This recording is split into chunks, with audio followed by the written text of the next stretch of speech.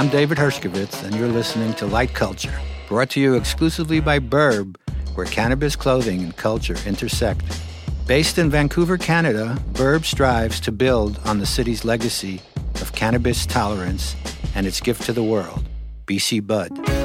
Follow us on Instagram @ShopBurb and subscribe to this podcast at shopburb.com/lightculture. Welcome, ladies and gentlemen, to Light Culture. Today, my guests are Doug Cohn and Miguel Trinidad, who together run the 99th Floor, an invitation-only cannabis-infused dinner party that takes place in various locations around the country and in New York City. The dynamic duo share responsibilities. Doug is an events planner and experiential marketing entrepreneur, and other things we'll hear about, who handles everything but the food. You guys will correct me if I'm wrong, right? Sounds about right. Sounds about right.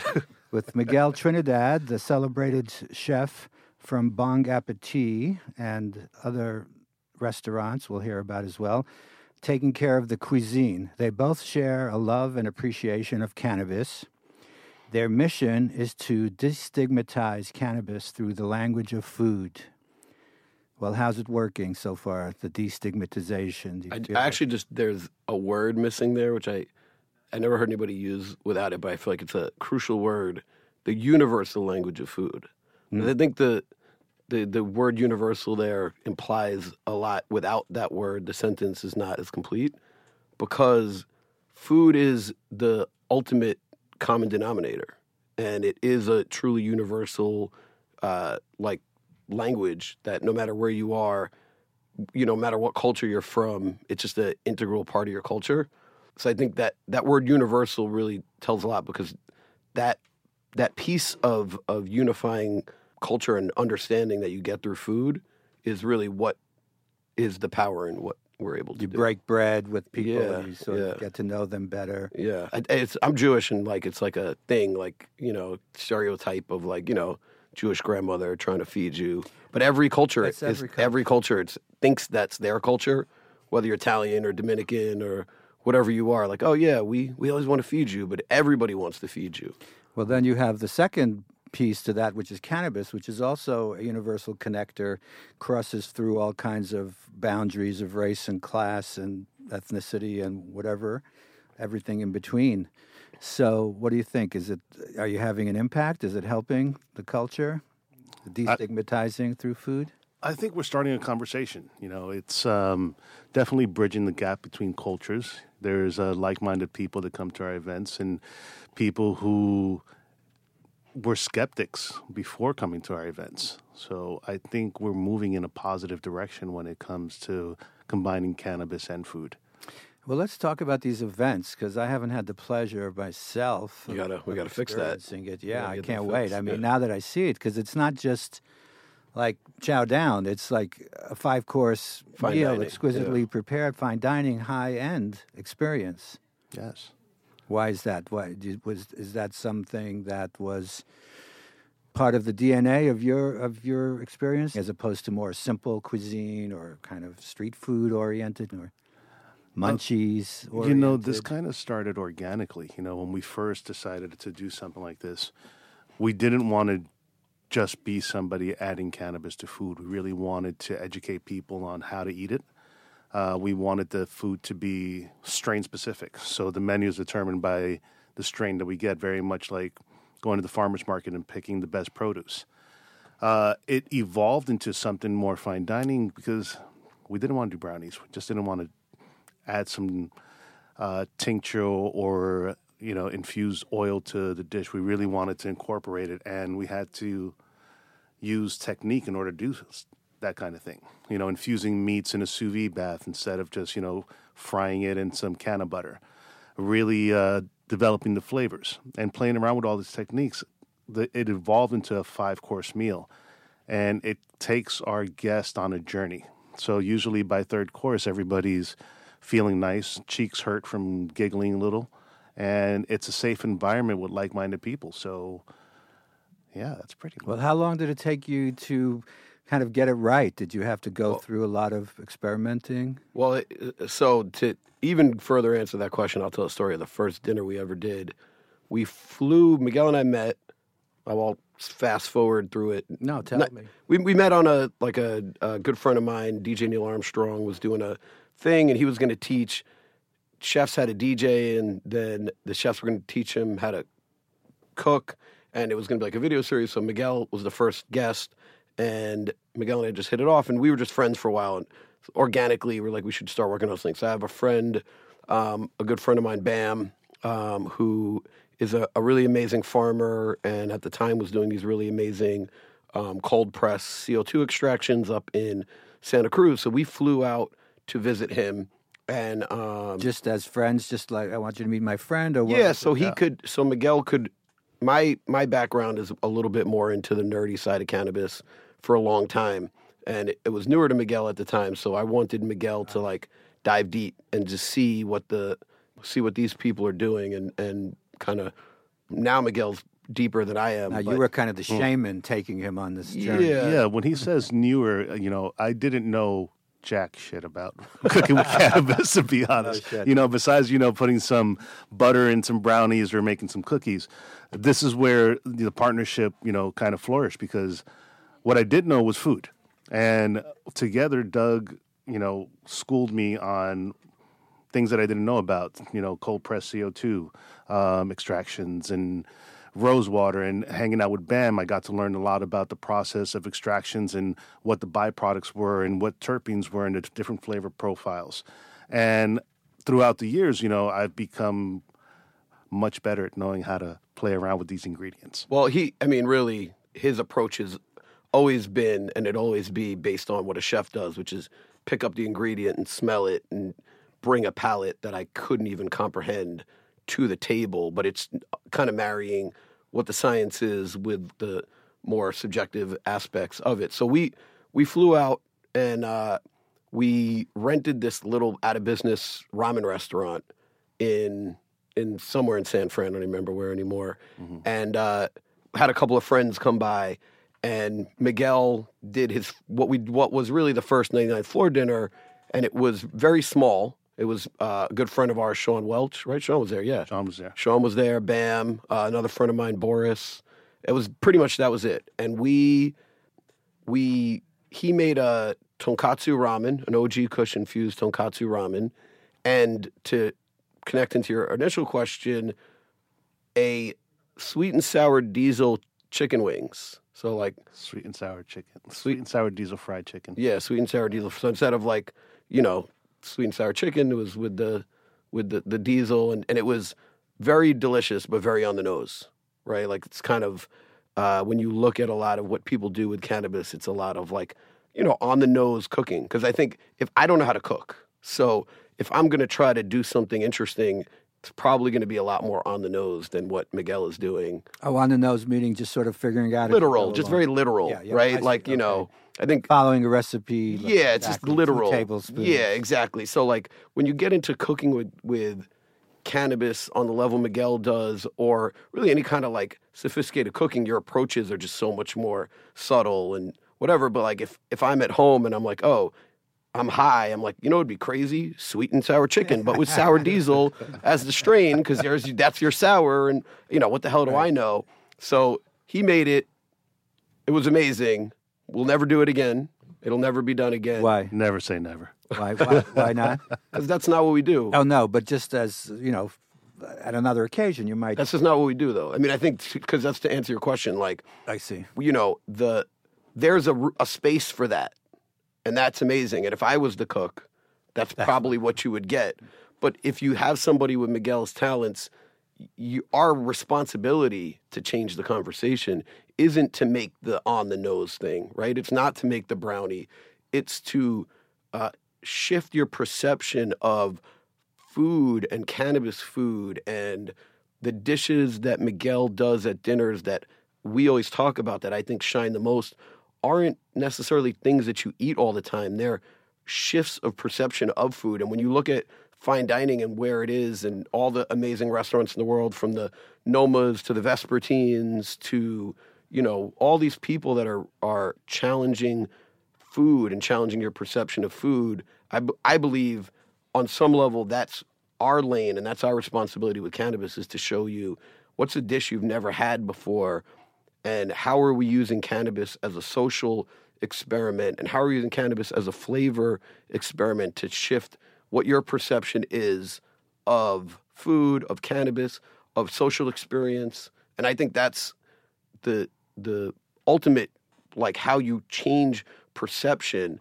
And I think when you have true gift and true genius as a chef, that's your responsibility. And it's not to knock people doing anything else. It's just that's what our lane is. And if that is what you're looking for, there's tons of people that are amazing, killing it, that I would love to eat their food. But that's just not, you shouldn't come to our dinners if you don't want to eat something you may never have eaten before, or if you're going to say, oh, I don't eat X, I'm not into that. Well, it's probably not, we're not that interested in you as. Do you vet your guests that way, or how do you select, because it's by invitation only, right? It's by invitation only. It's like you got to be down in order to get down, in other words. We've curated a pretty extensive list, and it's by referral only. There's no substitutions in what we do. What we put out on the table is an expression of what we're feeling and what we think will go best with the strain that, we receive. Well, tell me how you got there. So first you had the sweet and sour diesel chicken that will never be seen again. And when did it, how was the progression? And when did you feel like, you had arrived at understanding of the cannabis and how it could be used in cooking? Well, was there a particular dish, or did it take a long time? Did you have any disasters along the way? If I can tell you about one disaster, it was when I started making the candies. My math was completely off. What I thought was a 17 milligram hard candy, it turned out to be 170 milligram hard candy. And although I have a high tolerance, at that point when we started, my tolerance wasn't what it is now. So it was a very uncomfortable experience. And that, for me, was key, because I wanted to make sure that whatever we do, whoever comes to our events, whoever is involved in the experience, feels comfortable. They can still get up and function. There's no set of paranoia. They're safe, because we've all had bad edible experiences. You're holding on to the couch waiting for the ride to end. I did not want that to happen when it came to the 99 floor dinners. So I would say that was a key point in this whole relationship with cannabis, where I had to think about exactly how we were going to curate the experience for our guests. Right, and as I see, what you do is you talk about it as kind of a micro-dosing. As you go through the meal, you get more, and then it reaches a certain peak, right? And it's kind of a controlled situation. Nobody's going to overdose Not by in any that way, means. right? No, you want guests to come, but you also want them to leave. So On their own 2 feet. they're on 2 feet. Walking. Yeah. I mean, I think it's like, I'm a definitely very, like, typical New Yorker, like, nothing, I'm never really happy. This is not, like, in my nature. Like, so, I'm always taking inventory, and we're always taking inventory after every dinner, like, what worked here, what didn't work here, from an experience perspective, from a cuisine perspective. The whole thing has got to be, we've done dinners for people that are private, and we leave, even if the food was great, the experience is not the same. So it's like, it's a whole thing. So we're always shifting and changing and challenging what things can be better and what can be different, and how to, really improve whether it's a food perspective, and we'll have open conversations, or an experience perspective, or was the venue great? What are the things that are better? Because again, it's you said it in the start, where you said, food is this very communal experience, but so is cannabis. So the goal is really to create these communal experiences where everybody is on the same journey. And how do we curate the room? Well, it's you got to be able to eat whatever we serve, no substitution. It's not even a conversation. But you got to be able to bring energy. You got to be able to bring personality. Who are you? What are you bringing? And it's not people hit us up all the time. I don't have 100,000 followers on it. I don't care. That's not what I mean. But what I mean is, are you going to walk in, smoke 19 joints before you walked in, and you sit there and you're really high and you don't talk to anybody? That's not what we want. We want you to make friends. We want you to bring your own experience in. That's what the dinner is. It's a combination of everything that we're doing with the food and the cannabis as that ship, as that journey to help guide what that experience is like. And you don't allow people to smoke, is that Never. true? No, not at the events. Never. Why is that? Is that just a different experience? It is a different experience. I think that when you smoke, it takes you in a different direction. And when you're eating, again, we're curating a certain experience. So, I'll use strains that will make you feel euphoric or will make you feel uninhibited and bring you out of your shell, make you feel safe and comfortable. One of the dinners that we just did in L.A., the list of demands that we were getting from the guests was all over the place. I want some weed. I want it strong. I don't want it strong. I want every other course dosed. So I had to find a strain that would put people at ease right away. From the welcoming cocktail, hitting it with a tincture and making them feel comfortable and relaxed so they can open up their mind to the experience that we're going to provide for them. We're going to hold your hands and we're going to take you on a beautiful roller coaster ride that in the end, the worst thing you're going to feel is your abs are going to hurt from laughing and your cheeks are going to be sore. But you're going to be in a safe environment that you're going to tell your friends about.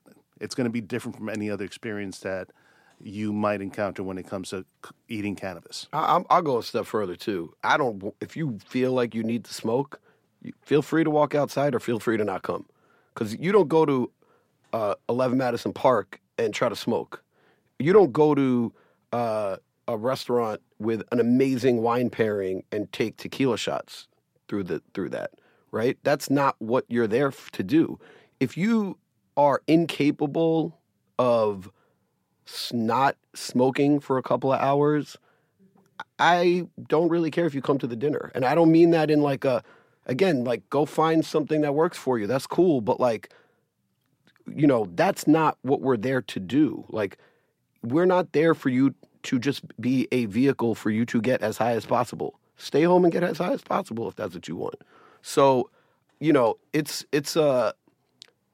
people ask us, I do every once in a while, I'll post on Instagram, ask me a question, and that question gets asked often enough, and I'll say, no smoking. But why? I'm like, well, why don't you just stay home if you want to smoke? Why do you, this is what our experience is. So if you feel you need to get that much higher, you're already, I don't need to convince you of anything. You know what weed is. Stay home, get high, watch a funny movie, do what you want to do.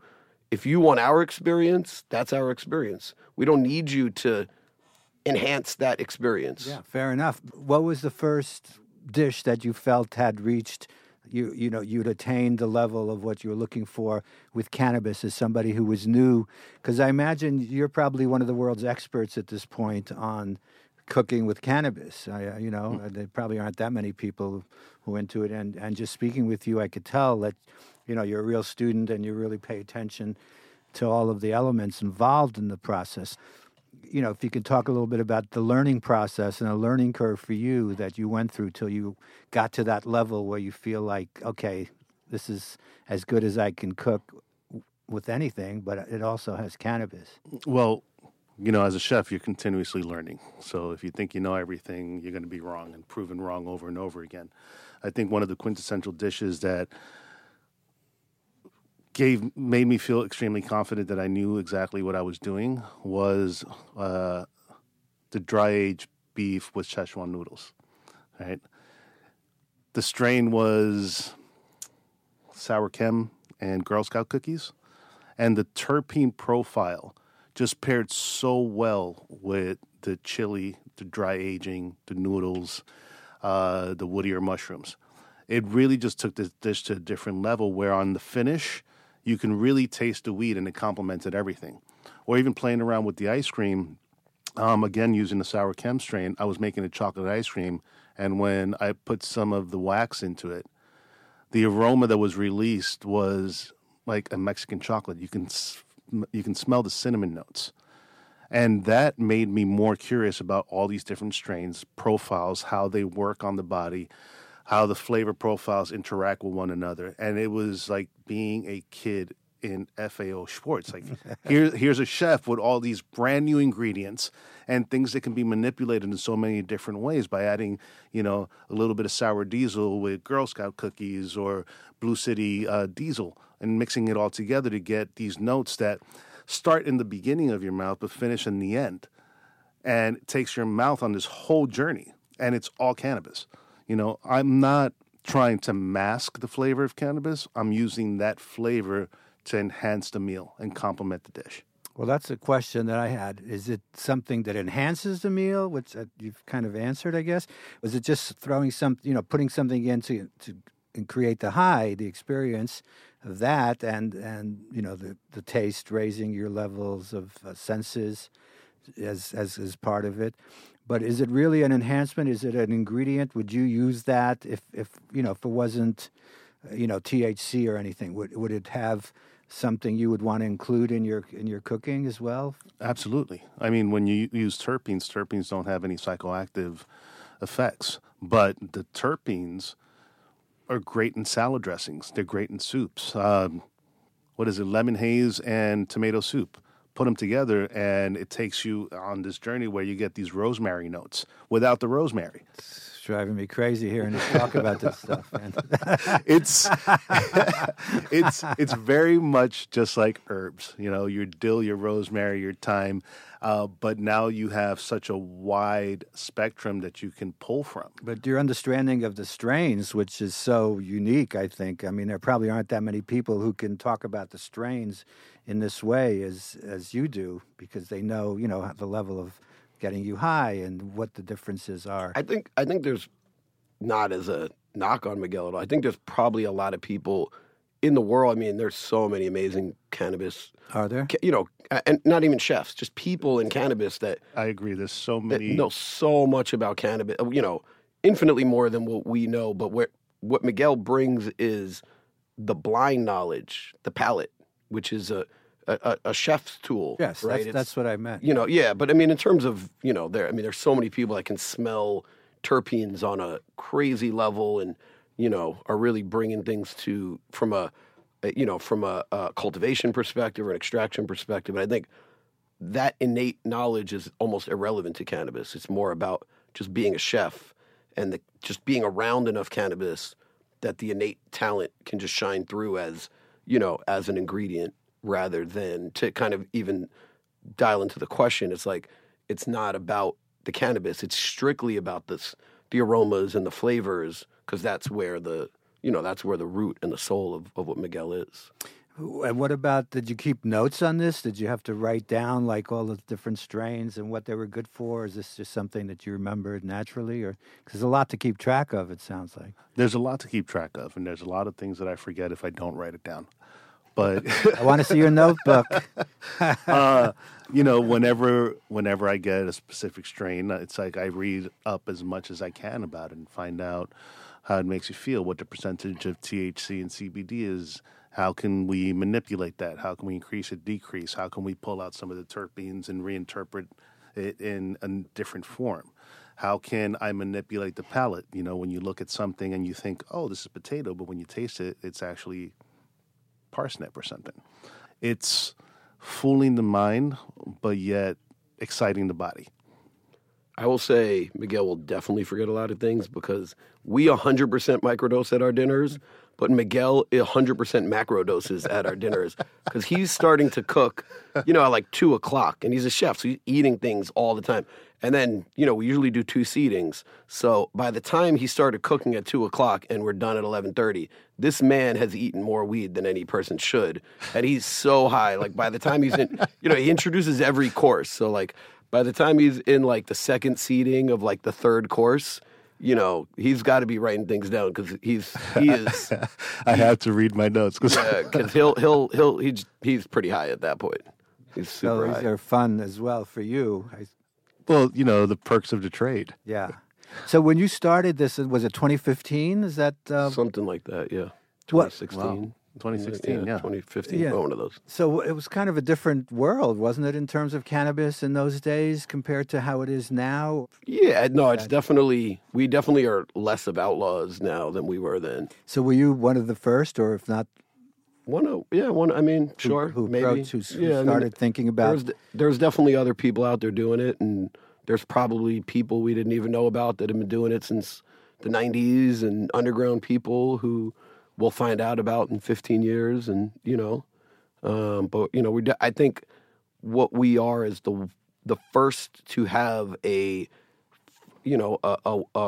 chef with actual restaurants, and a chef with renown, and a chef with, a level of respect in the actual culinary world on a major scale, put his face on it. I think that's probably, if I would say what the thing that I would, most stamp our flag. I'm always hesitant to say you're first doing anything because, Roberta's, GQ did an article with Roberta's at, Blanca? At Blanca, where they did a cannabis dinner at Blanca, and Blanca's a 2 Michelin-starred restaurant. I don't think it was something they did regularly, but they did it, and this was well before we did anything together. No one's ever the first of anything. Somebody always helped pave the way and help make you who you are and do what you do. As far as like somebody that was like, okay, I'm Chef Miguel Trinidad, you can eat my food, you can see me on Food Network or, The View or whatever, cooking and know who I am as a chef, but I'll also be out here consistently putting my name and standing with cannabis as a movement. I think that's where we really, pushed it. And then in terms of like format and how we execute our dinners, what comes with that. And in terms of the food world in general, has that changed? In the beginning, they probably didn't really welcome you too much with the concept into the magazines. I know you've been written up in Food and Wine, Food and Wine, and the Food New and Yorker. Wine, the New Yorker, Wall Street Journal too. New York Magazine or Grub Street. It was a weird. Is it still kind of a weird thing? Do they still approach it as kind of like, wow, I'm going to try this? Like, So I think. Different weird thing. Do you have regular customers too now? Oh, I mean, our dinners sell out in 5 minutes, and it's a lot of people that have been to multiple dinners. At the beginning, they didn't cover it seriously, and I think now it's more sophisticated. Yeah, it's a little more sophisticated. Like, I think the Food and Wine article was a really great article because it was a lot about us, but it was a lot about the general cannabis cooking scene, and it was interesting in the way that it was presented because it was like something is happening here, and we need to pay attention to it, and we need to look at it and acknowledge this as a real thing. And I think you're going to see more and more of that. The approach of the journalists involved and the people covering it are going to be, they'll take it more seriously because it's actually. I mean, it's one of the. With regards to cannabis, there's a huge history going back and all, but this is sort of like a newer side of the cannabis culture, if you like, because it goes in the direction of the food world, the foodie world, that sort of elevated this whole concept of eating that people have today, and it's it's a cool thing, and people wait online and restaurants all over the city trying to get in. So the idea is it a fad or is it a trend? You know what I mean? Is it going to? Do you feel like in 20 years is going to be restaurants opened throughout the country offering this kind of cuisine as part of the regular fare? I mean, this is very much like the pre-prohibition era. Alcohol was forbidden, and now you'll see changes. I think it'll be maybe 10 years down the line as people begin to understand how to properly dose, and regulation is consistent across the board. You might see it in restaurants. It's ways out, but I think that eventually we will get there. So in terms of a business that you have, right, this is part of, I don't know what percentage of your business this represents, because is it something that could really be scaled? Is this something you have ambition to grow into some larger entity, or is it just something, the way you it now is good enough? And I mean, want to have a meeting about it first? No, I mean, we're the goal is to launch a food product, a cannabis food product that you can buy in dispensaries. That's the business goal. The dinners and the business goal are aligned from a marketing perspective and from a brand building perspective, but from a business perspective will always have to be separate because scaling to any real degree will take away from what the experience is. So, it's always a challenge to match those two things. But, I don't, there's no time soon that we could see this a true scaling where the dinners themselves are something that you're retiring off of or doing anything like that. Mm-hmm. Again, it's so artisanal. I mean, you need to have, Miguel has to be there. So it's, and in terms of like the regulatory framework, who knows? Bernie wins, all bets are off. I mean, TV dinners. Yeah, I mean, it literally, so you never know. I mean, supermarket. It's definitely enough of the wild, wild west where we just don't.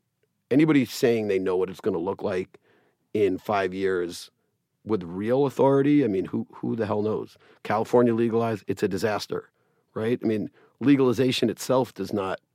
Well, it's a disaster, and for cannabis, the flower of the plant, I guess, more than anything, because. For the food, for the edibles, it seems to be like a new thing that's actually didn't exist before in the same level. Well, I mean, I don't know. I mean, if you look at and on some level, the regulatory market in California is so crazy that the only product you really see at dispensaries now are gummies. I mean, that's like 95% of what you see at a dispensary are an edible product. Maybe some chocolate, some gummies. I mean, that's a regulation because you can't make a chicken pot pie or something. Well, yeah, and that's an FDA thing. Not yet. That's an FDA thing, yes. But that's not even a state thing. But I mean, even outside, the what it takes to get licensed, the kind of businesses that are getting licensed, the taxes, like, I mean, it's just the laws were not executed in a way that benefit innovation or small business. So you have to be kind of a cannabis company to get in. You can't be a food company. No, yeah, that wants to then join exactly. The party. So I mean, the laws are a clusterfuck. But I think, but the concept is great. I mean, I could certainly see that people would just want to go to the store, the corner, and get something. And one day, why not? One day, we'll be the Stofers of cannabis.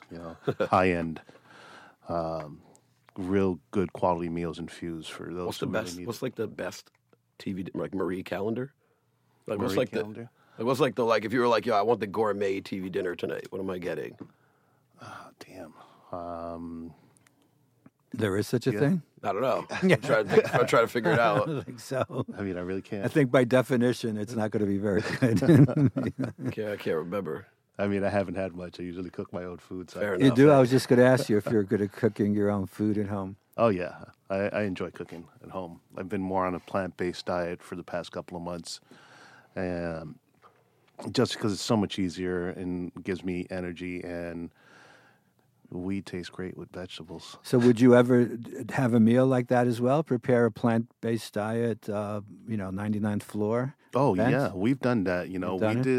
We did a Dominican dinner. It was all Dominican-themed food. And I did each version as a plant-based and a meat-based. So the octopus salad was a hearts of palm salad. The sancocho, we did a vegetarian sancocho. And it was probably one of the best received meals that we've ever put out.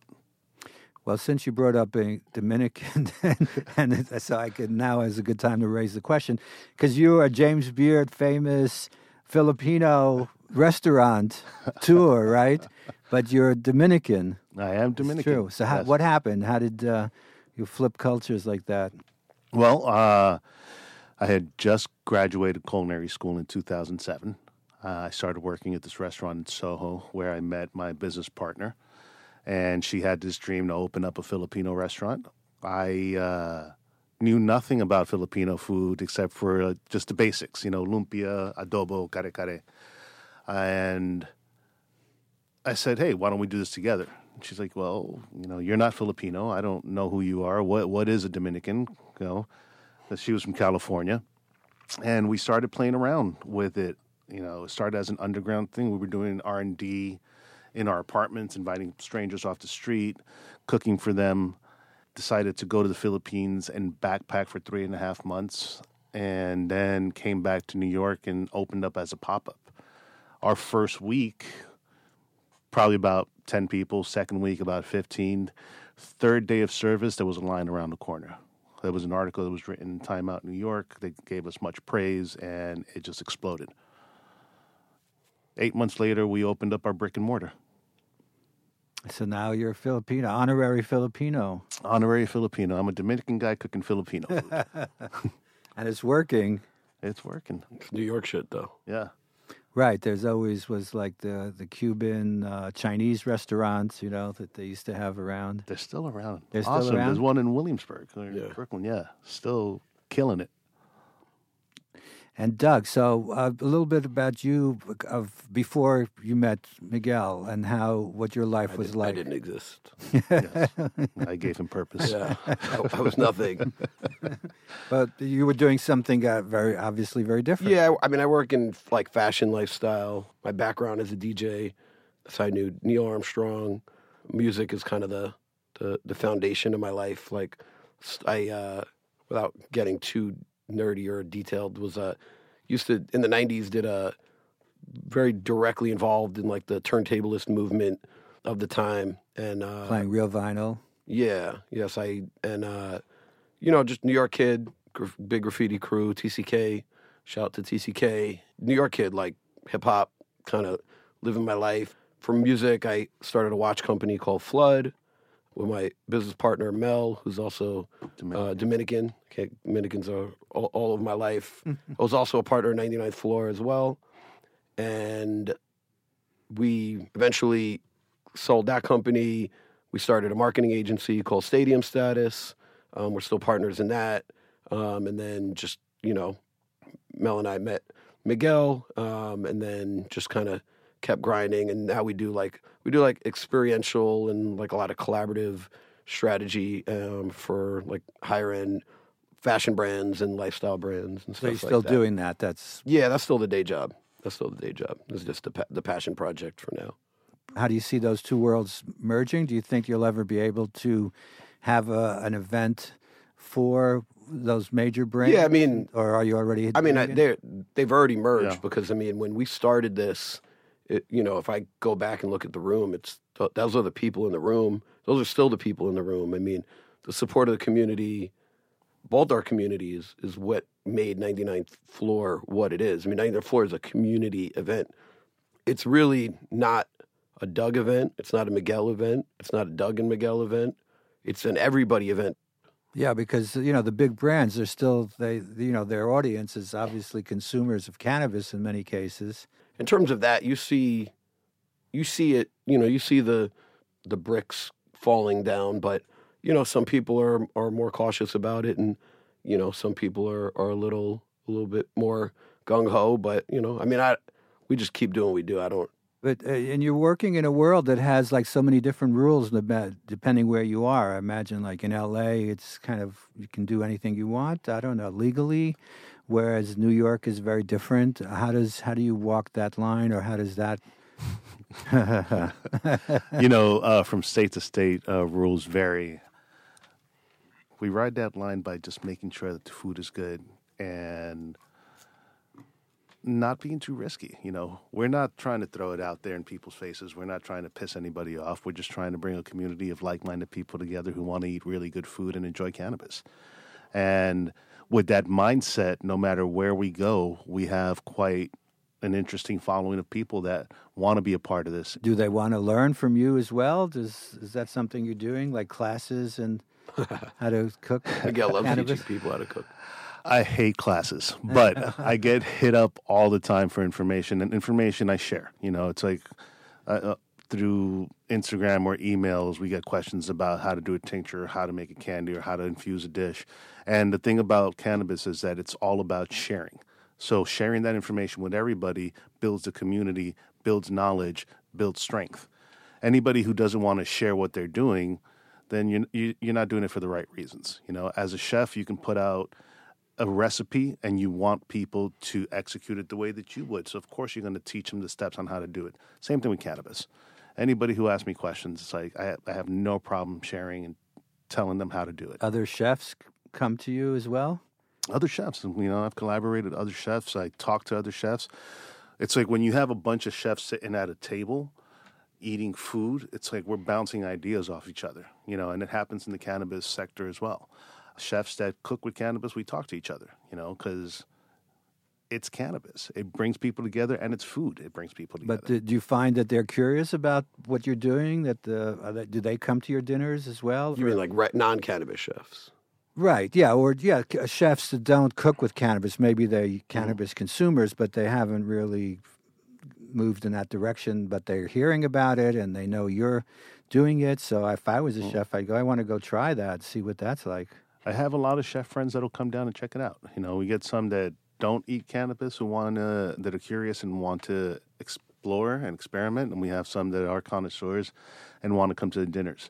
And I've had chefs come to our dinners. I've gone to other chefs' dinners, and it's that type of community where you're going to bounce ideas off each other, see what each other is doing, learn from it, and try to improve. Chefs are, unfortunately, always cooking, though. Yeah. They're, Saturday night we do a dinner. They're probably at their restaurant also cooking. So right, working. It does. And we're competitive as fuck. Yeah. We always we see something and we always want to do it better. We get inspired by each other, and it's like, oh, we have some great idea. Let's do this. One of my closest friends, Umberto, it's like, I love just sitting down with him and just talking shop. He's not one that consumes cannabis, but he has, and he's had a great time throughout the process. Something else that occurs to me that I've been thinking about, because there's, people do something like this, but we're pairing cannabis instead of infusing it or using it as an ingredient, but just having it as something, oh, well, we're going to have, this appetizer and we're going to have this wine, and then let's smoke, this strain. That's cool. Matching. That's fun. But that's not what we do. That's not what we do. It's fun. Again, and it's not a knock on that. That's an amazing thing to do, and that's a super, super fun, cool way to do it. It's just not. Have you tried it that way? I have not. I have. I went to, Chef Chris from, 20 past 4. He has his dinners, he pairs a strain that you smoke a little with each course. And I thought it was interesting. It was great. The food was fantastic. The strains were on point. That's his thing. We do something completely different. We don't pair, we don't allow the smoking. But I'm not saying it's a bad thing. It's just not what we do. Just something as another way, because, there's always, the question is like this, I think you've answered it today for me, but I always had the question, does the cannabis make the food better? Or is it just something that's used as an ingredient to get you stimulated, high and relaxed or whatever? So is it a taste thing or is it a, body-mind thing? It's a little from column A and a little from column B. You are going to feel great because there is some THC in it, and you can play around with the levels of THC and CBD. But it's also an ingredient that is going to make things taste better or complement whatever you're adding it to. So how did you decide how much was the right amount of THC for people to consume? I don't even know. Well, I don't know if Miguel has I don't even know if it's really that complicated because, we know the like max legal dose in California is like 10 milligrams per dose.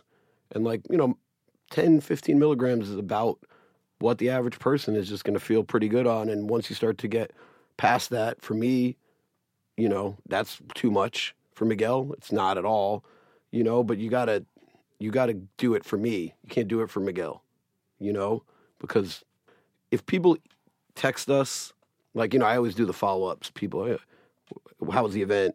Just get the feedback. And if somebody says they were way too high, I'm going to be really upset.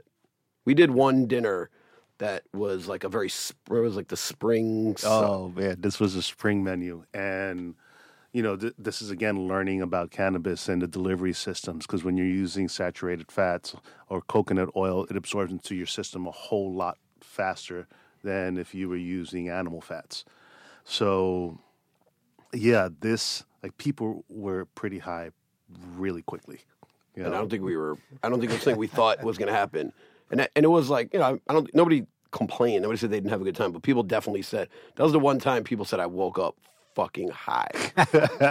And well, this is the thing also, all right, because we have to stress this. All right, the meal is about 20 to 25 milligrams. We keep it in that area because that's a nice, safe spot for most people. Okay. At the end of the meal, they get a little tin with 5 candies. Each of these candies are 5 milligrams each. This is our giveaway. This is a way of letting you know the tin has about or more THC than the whole meal that you've just had. A lot of our guests will consume all of that candy that same night. So I remember it was all spring menu. It was pea soup, it was crab. Yeah, it was I'm saying fish. that night people were super high, irrelevant to the candy.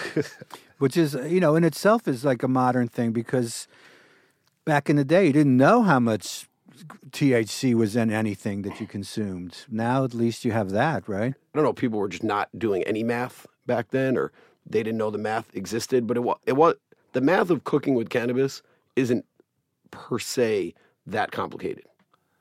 No, it's not.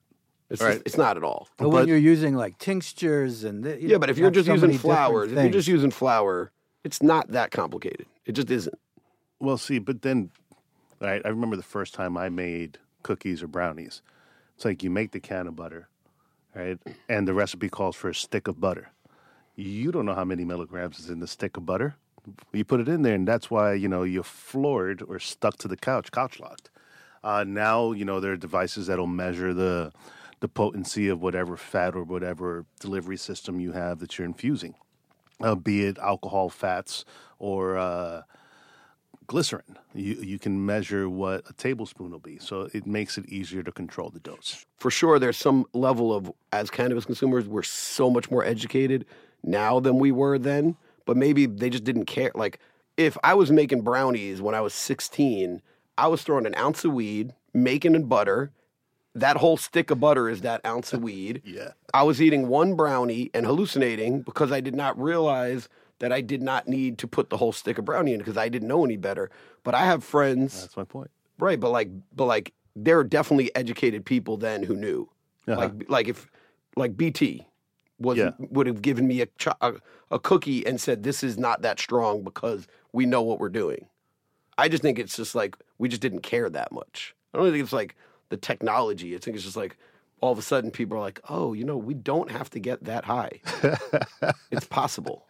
So you don't have to put the whole stick of butter in. Yeah, or exactly. The whole stick of infused butter in. You can cut it. Exactly. Right. Like moderation is like the new concept. Okay, you hear that, ladies and gentlemen? No matter what you see on Instagram with all those hashtag cannabis people like sucking up those huge hits on their bongs and their dabs, it's not about more.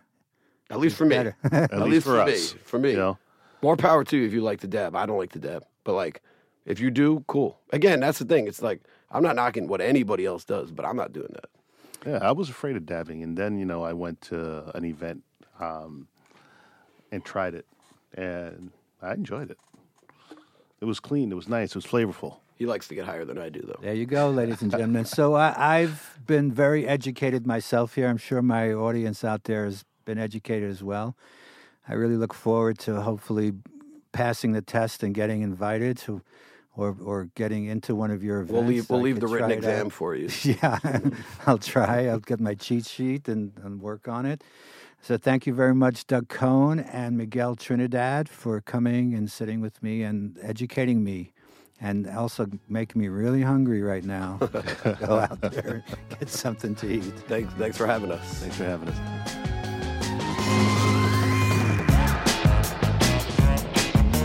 Thank you. You've been listening to Light Culture, brought to you exclusively by Burb, where cannabis clothing and culture intersect. Please follow us on Instagram at ShopBurb and subscribe to this podcast at shopburb.com/lightculture, as well as iTunes and all the regular distribution platforms.